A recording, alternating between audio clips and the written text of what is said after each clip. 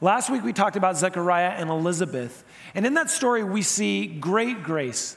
We see incredible miracles happening. And as Elizabeth said in the final text that we studied last week, we see that there was great kindness that God showed to them, for she was no longer barren, which is really exciting.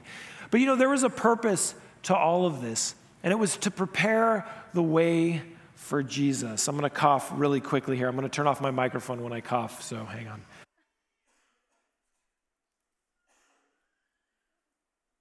There we go. Perfect. I do that as a courtesy for you. But listen, the reason why we studied that last week is because the purpose for what they were doing is to prepare a way for the Son of God to come, was to prepare a way for Jesus. And if you're a parent, you know a little bit about that term called nesting. Have you heard about that? So nesting is when you got to prepare a home and get it ready to go for your kid. Like when I don't think men really do it as much as women, not to be stereotypical, but I think it's true. I think men, we'd put duct tape on our cabinets where there's poison and be good. Like we call it a day, I'm pretty sure. Women want to make their house safe. They want to make it right. They want to make it perfect. My wife is very much like that. In fact, my wife, she does all the decoration here. Her, along with Christine Painter, they do the lobby and they do the stuff. Yeah, amazing work.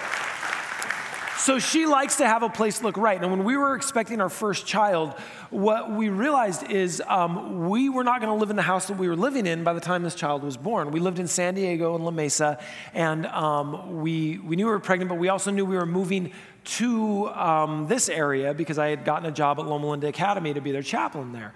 So we couldn't move until July. Hannah was due in August, and my wife was itching to nest. So by the time we moved up here, we moved to a house in Riverside, and brilliantly, we bought a house that was built in 1910, right? Because that's prepared for anything. And it was one of those homes where you walk in and you're like, oh, it seems like this could be a nice place. And you look at the carpet and you go, oh, that's a nice dark green. And then you take up, something and you realize, oh, it was a light green when they put it in. So we got to get rid of that because we can't have a baby climbing around on that. So we pull it in beautiful hardwood floors. That was great. One bathroom. Just one. And in 100 years, they hadn't thought that they should put in a shower. So we had to tear this place apart. And we're doing this in the 8th and 9th month of her pregnancy. So we had torn the place up. And I remember one day, I think they were delivering a refrigerator or something. And my wife is on her hands and knees, 9 months pregnant, tiling the kitchen. And these guys walk in and look at me like, and I looked at them like, would you like to stop her? Good luck. Because she was moving at that point. She was nesting. She wanted to prepare the way for Hannah to come. And the story that we read last week was about preparing the way for Jesus. And we're going to jump into the story of Gabriel speaking to Mary today. But I want to do a little context. I want to talk about a little bit where the story came from. You see, we're going to be reading from the Lucan account from Luke. And this story is, many of the scholars think that Luke actually spoke to Mary because of the way that the way that he uses his language and the intimacy in which she talks about this conversation that she has with Gabriel. But one thing to be clear, the idea of the virgin birth is built into this story right from the beginning, and it was a pre-Lucan concept. That means that the early Christians already had assented that this was a thing. Like this was real, and this is what everyone understood to be the way that Jesus was born. That's really important for us to understand. The Vulgate, a little bit later, the Vulgate, the Latin translation, everyone that we attribute to St. Jerome, he has the idea of virginity and the virgin birth being very prevalent in that translation. But to be sure, it is a concept that they already thought of. So we'll jump into the text. We're going to start in Luke 1, verse 26. We'll be reading from the New Living Translation. You can read from whatever translation you'd like, but if you read from the screens, it will be the New Living Translation. And it begins like this. In the 6th month of Elizabeth's pregnancy, God sent an angel Gabriel to Nazareth, a village in Galilee. Now, this is the tie-in to the previous story, of course. And as you know, at the end of the story, they said as Elizabeth became pregnant, she went away for 5 months. So now she's back. She's in the 6th month. She is now back, and Gabriel is at work again. And we know Gabriel much more through the last story. But it begins like this. She came to a virgin named Mary, who was engaged to be married to a man named named Joseph, a descendant of King David. And lots going on here. Obviously, prophecies are being fulfilled. Nazareth's important. Joseph, a descendant of King David, that's really important. That we'll jump into a little bit later. But let's do a little bit of work. Also, the name Mary, which means exalted one. But let's do a little work around this idea of betrothal, because that's relatively important. Where are my high schoolers at? You guys are usually sitting over there. Yeah. What are you guys, like 14, 15, 16, right around there? Nah, 18, man. Sorry. So here's the deal. When you became 12 or 13, ladies, your parents would have betrothed you to one of these young gentlemen right there, right? So look around, take a look, see the one that you're interested in. No, don't do that. But what would have happened at 12 or 13, you would have been betrothed, and at that point, you would have moved in to your future, your fiance's family's home. You would have moved in there, and you would have lived there for a few years. Nothing weird would have gone on by any means, but because you're young, you're kids, you're little kids. But eventually, when you're married and then life begins, that's what would have happened. So Mary was engaged to Joseph, who was a descendant of King David, as we know. Now we jump into the story where Gabriel shows up. Gabriel appeared to her and said, "Greetings, favored woman, the Lord is with you."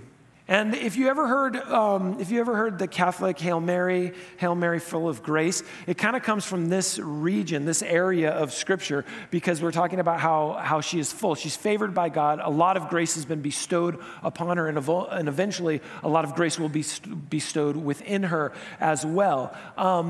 And I got a question for you today. Do you want to be favored by God? You don't seem really convinced. Do you want to be favored by God? Yeah, I don't know if it's such a good idea, right? Because we think that being favored by God is great. And you've heard me say stuff like this before. We think that being favored by God is really great, but when God favors or chooses someone, life rarely gets easier for them. If God favors you or chooses you, here's the thing. He's got work for you to do as well. I do some independent contracting, some consulting and that sort of thing. And I love it when I get the contract, when I'm favored with the contract, man, that's awesome. It's so great because they like me and they want to hire me, and that's awesome. And then the worst part comes. You know what that is? I got to do the work. And I always overshoot what I am capable of doing. I think I'm awesome. And then I have to do the work, and I'm like, I am not as great as I thought I was. See, because when God chooses you for something, he has a work for you to do as well. He never chooses you to sit. He never saves you to have you sit. He always saves you to be sent. And so that's what's going on here. And Mary knows it, because the very next verse says, confused and disturbed, Mary tried to think what the angel could mean. So if you remember, when Zechariah saw the angel, all he had was fear, right? Mary is a little brighter than Zechariah, I think. And also, she's immediately going, wait a second. He just said he favored me, but something's about to change. Have you ever been on the precipice of change?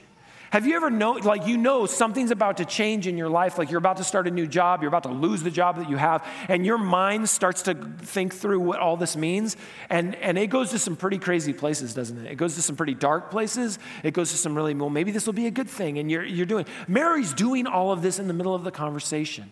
She's like, what does this mean? Uh-oh, he chose me. He chose me for something. I wonder what the thing is. What is it that this could be? And remember, she's having to deal with the fact that she's now speaking to an angel. In Jewish society at the time, men rarely spoke to women, and angels never spoke to women.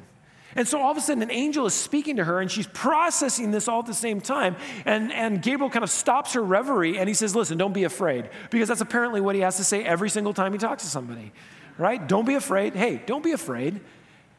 You found favor with God, right? You found favor with God. And then he just goes right into it and he says, listen, this is what's about to happen. You will conceive and give birth to a son. You're going to name him Jesus. And he's matter of fact, just like with Zechariah. But the difference between this one and that one is that John is the opening act and Jesus is the main event. Like, I used to play music, and for a long time we were the opening act. And it was horrible being the opening act, because you go into, there's a crowd, people are ready for the show that they paid for, to see the people that they paid for, and you are not it. And so you stand up and you're like, how you guys doing? How you doing, Toledo, Ohio? And they're like, who are you? You're like, you don't know us, but you're not going to hate us as much by the end. Like, that's kind of how you go into it. And then later on, we were the main event, and we couldn't stand opening acts, even if they were great guys, because A, we wanted to go play, B, we knew the people wanted to hear us play, and C, an opening act can destroy it for you. Like, if people don't like the opening act, by the time you as the main event walk in, they may want to throw things at you just for choosing the opening act. We had the opening act, and now we have the main event. This is what's about to happen. And so Gabriel begins to explain how good the main event is going to be. He says, listen, he'll be very great and will be called Son of the Most High. The Lord God will give him the throne of his ancestor David, and he will reign over Israel forever, and his kingdom will never end. So he's making this list, basically. And I don't think he was trying to convince Mary. He was trying to show Mary how incredibly important what was about to happen through her was going to be. And so he makes the list. If you've been going along with our series guide, you know what this list is, because I pulled it directly from there, but we'll just break it down. The first thing he says is, well, he'll be great. He'll be great. He's not going to be okay. He's going to be somebody that it's overwhelming. He's not just going to be a good guy. He's going to be outstanding. He's going to be important. He's going to be a savior. He will be great on an epic and universal scale. God will show up in this guy. In fact, they will call him, this is number 2, they will call him the Son of the Most High. This means he will be called the Son of God, and he will be called the Son of God while he's here on earth. They're not just going to miss it and then call him this later. They're going to recognize, the people are going to recognize that this is the Son of God, not recognize it just once he's gone. If you collect art, you know that you buy a piece of art, and hopefully that art is it's appraised at a certain price point, and it will increase. But you also know that when the painter of that piece of art dies, it really increases. Now, you don't pray for that person to die. That would be horrible. But when he does, you go and get that art appraised again. Right? Oftentimes, like Van Gogh, died a pauper, now his paintings sell overwhelmingly expensively, right? Well, what Gabriel is saying is we're not going to miss him. We're going to know that we're going to know who he is, because he will be called the Son of the Most High. Also, God will give him the throne of David. And this is a direct prophecy, right? This comes directly from 2 Samuel, which sounds like this. 2 Samuel 7:12 says, "For when you die and are buried with your ancestors, I will raise you up. Will raise up one of your descendants, your own offspring, and will make his kingdom strong. He is the one who will build a house, a temple for my name, and will secure a royal throne forever." Right? This is important. This is important because what he's doing is he's making the case for the royal lineage of Jesus. And if you remember Romans chapter 1, in Romans chapter 1, Paul is making the argument as to Jesus's human lineage, and then he makes an argument as to his divine lineage. And so he says, he's from the house of David. So this is where it comes from, and that's prophecy being fulfilled right there. It says he will reign over the house of Jacob. He will reign. This is a messianic title. This is a kingly title. He will reign. It's a kingly title and a kingly calling. And by the way, this again is Luke contrasting John and Jesus, because what did he say about Luke? What did Luke say about John? He said he will have the spirit of who? Do you remember? Elijah. He said he'll have the spirit of Elijah. He'll be a prophet. But this guy, he will reign over the house of David. John will be a prophet. Jesus will be a king. And then he says his kingdom will never end. And this is where it gets important for us, right? Because we still live in that kingdom. It reigns over us and in us. We live in that kingdom that is almost here, that we see break through most powerfully through the incarnation of Jesus when Jesus was born. We live looking into the almost, but also live in the not yet, as it is said. By the way, our first series in 2020 is called The Almost, so there's your tie-in. You're welcome. A little foreshadow for you. All right, Luke 1:34. Mary asked the angel, "But how can this happen? I'm a virgin." Okay. Zechariah asked a question too, and if you remember, it did not make the angel very happy. He was like, "Oh yeah? You can't speak for 9 months."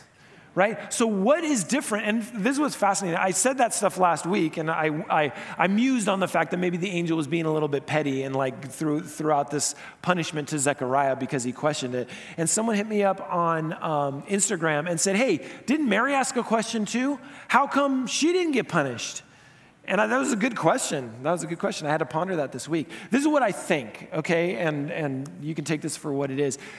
Apparently, there's some qualitative difference in the way the question was asked and the intention in which the question was asked. It seems that when Zechariah asked the question, he asked the question like, yeah, whatever, I don't think so. And then he asked the question. And Mary is like, how is this all going to work? And so the intent must have been just a little bit different. But the point was the same, and we'll see that in just a little bit. The point was the same, which is essentially, listen, God can do it. You need to stop worrying about it. But the angel he takes a little bit of a softer tone with Mary. He says this, listen, the Holy Spirit will come upon you, and the power of the Most High will overshadow you. So the baby to be born will be holy, and he will be called the Son of God. That's important, and so keep your head around that because we're going to talk about that again. It's easy to get lost in the mechanics, and if you do a lot of research, you realize there's a lot of people who have spent a lot of years trying to figure out what it means for the Holy Spirit to come over you, to come upon you. I'm not worried about the mechanics of this. I'm more worried about the fact that it happened.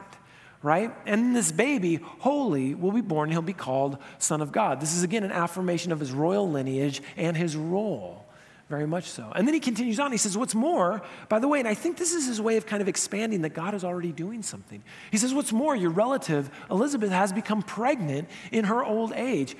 People used to say she was barren, but she conceived a son, and she's now in her 6th month. So apparently, Mary didn't know that Elizabeth was pregnant because, remember, she had gone away. Gabriel is affirming that God can do what he says he can do. And Luke 1:37 says it this way, and this is a text that you know and have probably quoted, but maybe you didn't know where it came from. He says this at the end of his sentence, for the word of God will never fail. Right? That's amazing. The way it's normally translated in other translations is for nothing is impossible for God or nothing is impossible with God. Right? So that's the phrase that you've heard. See, Gabriel is saying, and I wonder if he doesn't get tired of this, these humans who keep questioning whether or not God can do this. And that's why he talks about Elizabeth. He's like, you understand that God is already doing this because he's already given Elizabeth a child. She's in her 6th month. You're questioning how this can happen. I'm telling you, it's already happening. But we need to go back to a little point. We need to go back to a point because back in the previous text, it said that the baby will be born holy. So is there something that we can learn about the nature of Christ from this? And the nature of Christ is a pretty important theological tenet that we need to know. Right? Because if we have the wrong understanding of the nature of Jesus Christ, who he was, how he came about, we can go to some pretty strange places theologically. So we're just going to take a little moment here to talk about the nature of Christ. Because normally there are 2 ways of looking at the nature of Christ. There's certainly more, but these 2 predominant ways of looking at the nature of Christ. One leads you in one direction, one leads you in another direction. And just so you know, within our particular faith tradition, in the Seventh-day Adventist faith tradition, there has been contention on this idea of the nature of Christ over the years. And so really quickly, let me explain to you the 2 different ideas of the nature of Christ, and then I'll tell you kind of where I think we should land. The 2 natures of Christ are, one is that Jesus is the new Adam. Obviously, Paul says this, I believe it's Romans 5, right? Paul says Jesus is the new Adam. There's the type and the antitype, we say. Jesus was born with the same nature that Adam was born with. Right? So obviously that's a sinless nature that was being born. Adam then fails and sin is introduced into the world. And through Jesus, as Paul makes the argument, salvation was introduced into the world. Right? So they are type and antitype. But there's another idea of the nature of Christ, that Christ was born with a fallen nature. So exactly like us. And so he overcame sin even though he was born sinful. Now here's the problem with that particular one. You can see which way I'm leaning here. The problem with that is that people say, oh, Jesus was born exactly like us with our exact same nature. That means it's a behavioral issue. All I need to do is get rid of the sin that I behave with in my life. And if I can get rid of that, then I can be perfect. And then, by the way, you know what the outline part of that is? At the end, if I can just be perfect, then in the end, I don't need Jesus because I've been able to take care of my own salvation. Do you see the problem with that? And those are the 2 different ways that we have a tendency to look at the nature of Christ. So I think it's appropriate, and I think Paul would back this up, that Jesus was born with the same nature that Adam was, holy, when he was born. You and I are not born that way. We are born out of sin. right? And in recognizing that brokenness, as we said last week, in recognizing that brokenness, we recognize the need for the Savior. Because even if we were to live perfect lives from today on, from what time is it? It's 12:49 p.m. on the 7th of December. If we lived a perfect life from today to the day you die, and you better hope you get hit by a car as you walk out of here. That's about the only way you're going to make it. But I'm just saying, if you lived a perfect life from now until then, you still wouldn't be saved because you need a Savior, and that's what Jesus provides. Got it? Are we clear? Okay, I'm not going to spend any more time on that. That's enough. But it's been a big deal over the years. So we're still in it. And Mary responds to Gabriel at this point. And I love what she says. She goes, hey, I'm the Lord's servant. I'm available. I'm here. It always reminds me of Isaiah 6:8, right? Here I am. Send me. Yeah, I'm here. I'm available. And then she says, may everything that you've said about me come true. Wow, that's amazing. And then the angel goes, got it. And he takes off. He leaves. This is her consent to be a vessel for the Savior. And this is her willingness to partner with God in this endeavor. Now, we could stop the story right here, but there's a little addendum that I think is worth us jumping into. And so we continue in Luke, looking at verse 39. It says, a few days later, Mary hurried to the hill country of Judea, to the town where Zechariah lived. She entered the house and greeted Elizabeth. And I think one of the reasons why she did this so quickly, I mean, even Zechariah kind of waited around, finished up his job, and then went there, right? But I think the reason why Mary went as quickly as she could is because when you are called to something, you want to be around people that are called to kind of the same thing. If you notice this, if you're a teacher, do you find that you hang out with a lot of teachers a lot of the time? Right? If you're a pastor, you kind of find out you hang out with pastors. I think it's probably true physicians hang out with physicians a little bit. And I mean, we cross-pollinate. It's okay. But we need to be, when we are called to something, we need to be confirmed in that calling, and we also need to know that there are others who are confirmed in that calling. And see, Mary and Elizabeth had somewhat of the same calling. And so she's like, I got to go talk to Elizabeth. She's going to understand what I'm going through. So she runs over to the hill country, as it said, and she enters into the house and she greets Elizabeth. At the sound of Mary's greeting, Elizabeth's child leaped within her, and Elizabeth was filled with the Holy Spirit, which is pretty cool, I gotta say. Elizabeth gave a glad cry, and it's fascinating because most texts translate it that Elizabeth gave a loud cry, but for some reason the New Living Translation says she gave a glad cry, which is nice, isn't it? It's kind of an affirmation that she's not just in pain because this baby's jumping around, right? She gives a glad cry and exclaims to Mary, God has blessed you above all women, and your child is blessed. You're full of grace and you are carrying grace. Elizabeth calls her out, this loud cry, because she understands that to be in the presence of God, even God in utero, is always a blessing. And then she does something interesting. She says, hey, why am I so honored that the mother of my Lord should visit me? Now, this is a turning of the tables, right? Because in a very structured and strict society, the older woman would expect that the younger woman submit to her because that's the way society works. But this time, Elizabeth is like, what? Why am I so honored that the mother of my Lord should visit me? She's submitting herself. And it's true, the same with John and Jesus. John is the older cousin. He would have expected submission from Jesus, but understanding who Jesus is, he goes, no. I'm not even worthy to untie your sandals. Do you catch that nuance? Untie your sandals. Sandals are sometimes hard to tie. I've seen some crazy sandals out there. Untying sandals is not hard. I don't care how difficult your sandal is. I don't care if you wrap it up and tie it up above your knee.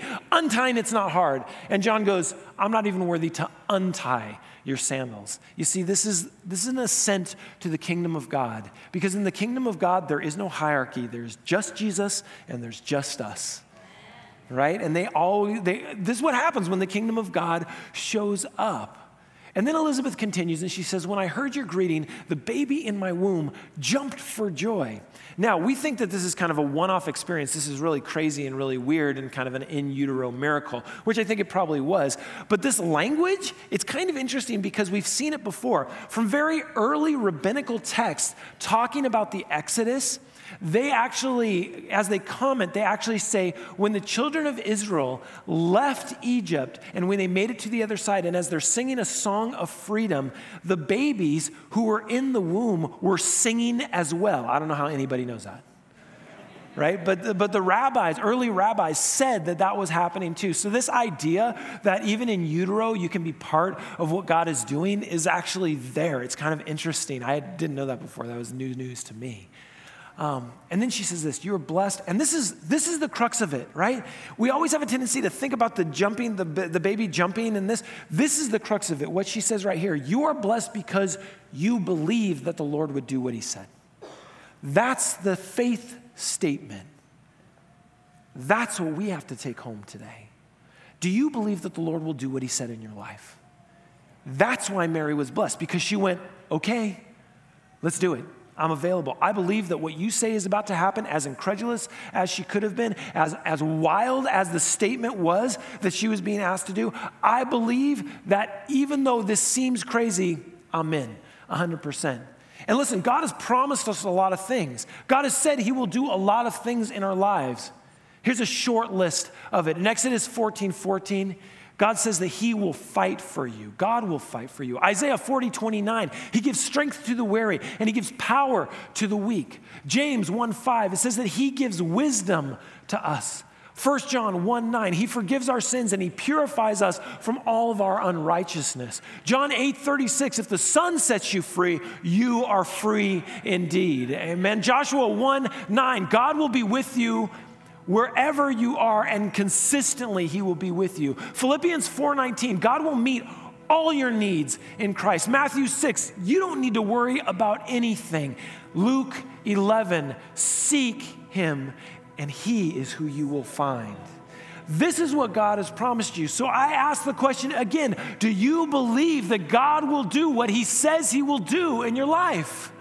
Because if you believe that, then you're living Christmas. Then you're living incarnation. Then you're living this theology that says God is not only good, but God is complete. When he starts something in you, he finishes that same thing in you. Right? When he calls you to something, he's going to make it happen, because it's not you he needs to make it happen. All he needs is you to be available, and he will make it happen in you. This is what it means to believe in the Christmas story. This is what Mary had to make the decision as she's standing there in front of Gabriel, and she has to go, you know what? I think all that's going to happen. I think all that's real and all that's true. And I want to see that expressed in my life, man. The statement of faith, the statement of belief that she made, that's what we take home today. Understanding that assenting to be used by God is also assenting to the presence of God in your life. And his presence is the ultimate present, as we say through this series. Man, these stories, they're these incredibly multidimensional expressions of who God is. We've read them from the time we were born and heard them read to us. But if we revisit them the first time and go deep into what God is trying to do through these people and what God is trying to say and how he is trying to be so present in their lives that their lives change, that's what we want. That's what I want for you today. That's what I want for me today. So as we exegete our own lives, as we look at what God is trying to do in our own life and see the way he is trying to be present in our lives and moves, realize that we've got one thing to do. We just have to be available and believe that he's going to do what he started. Let's pray today.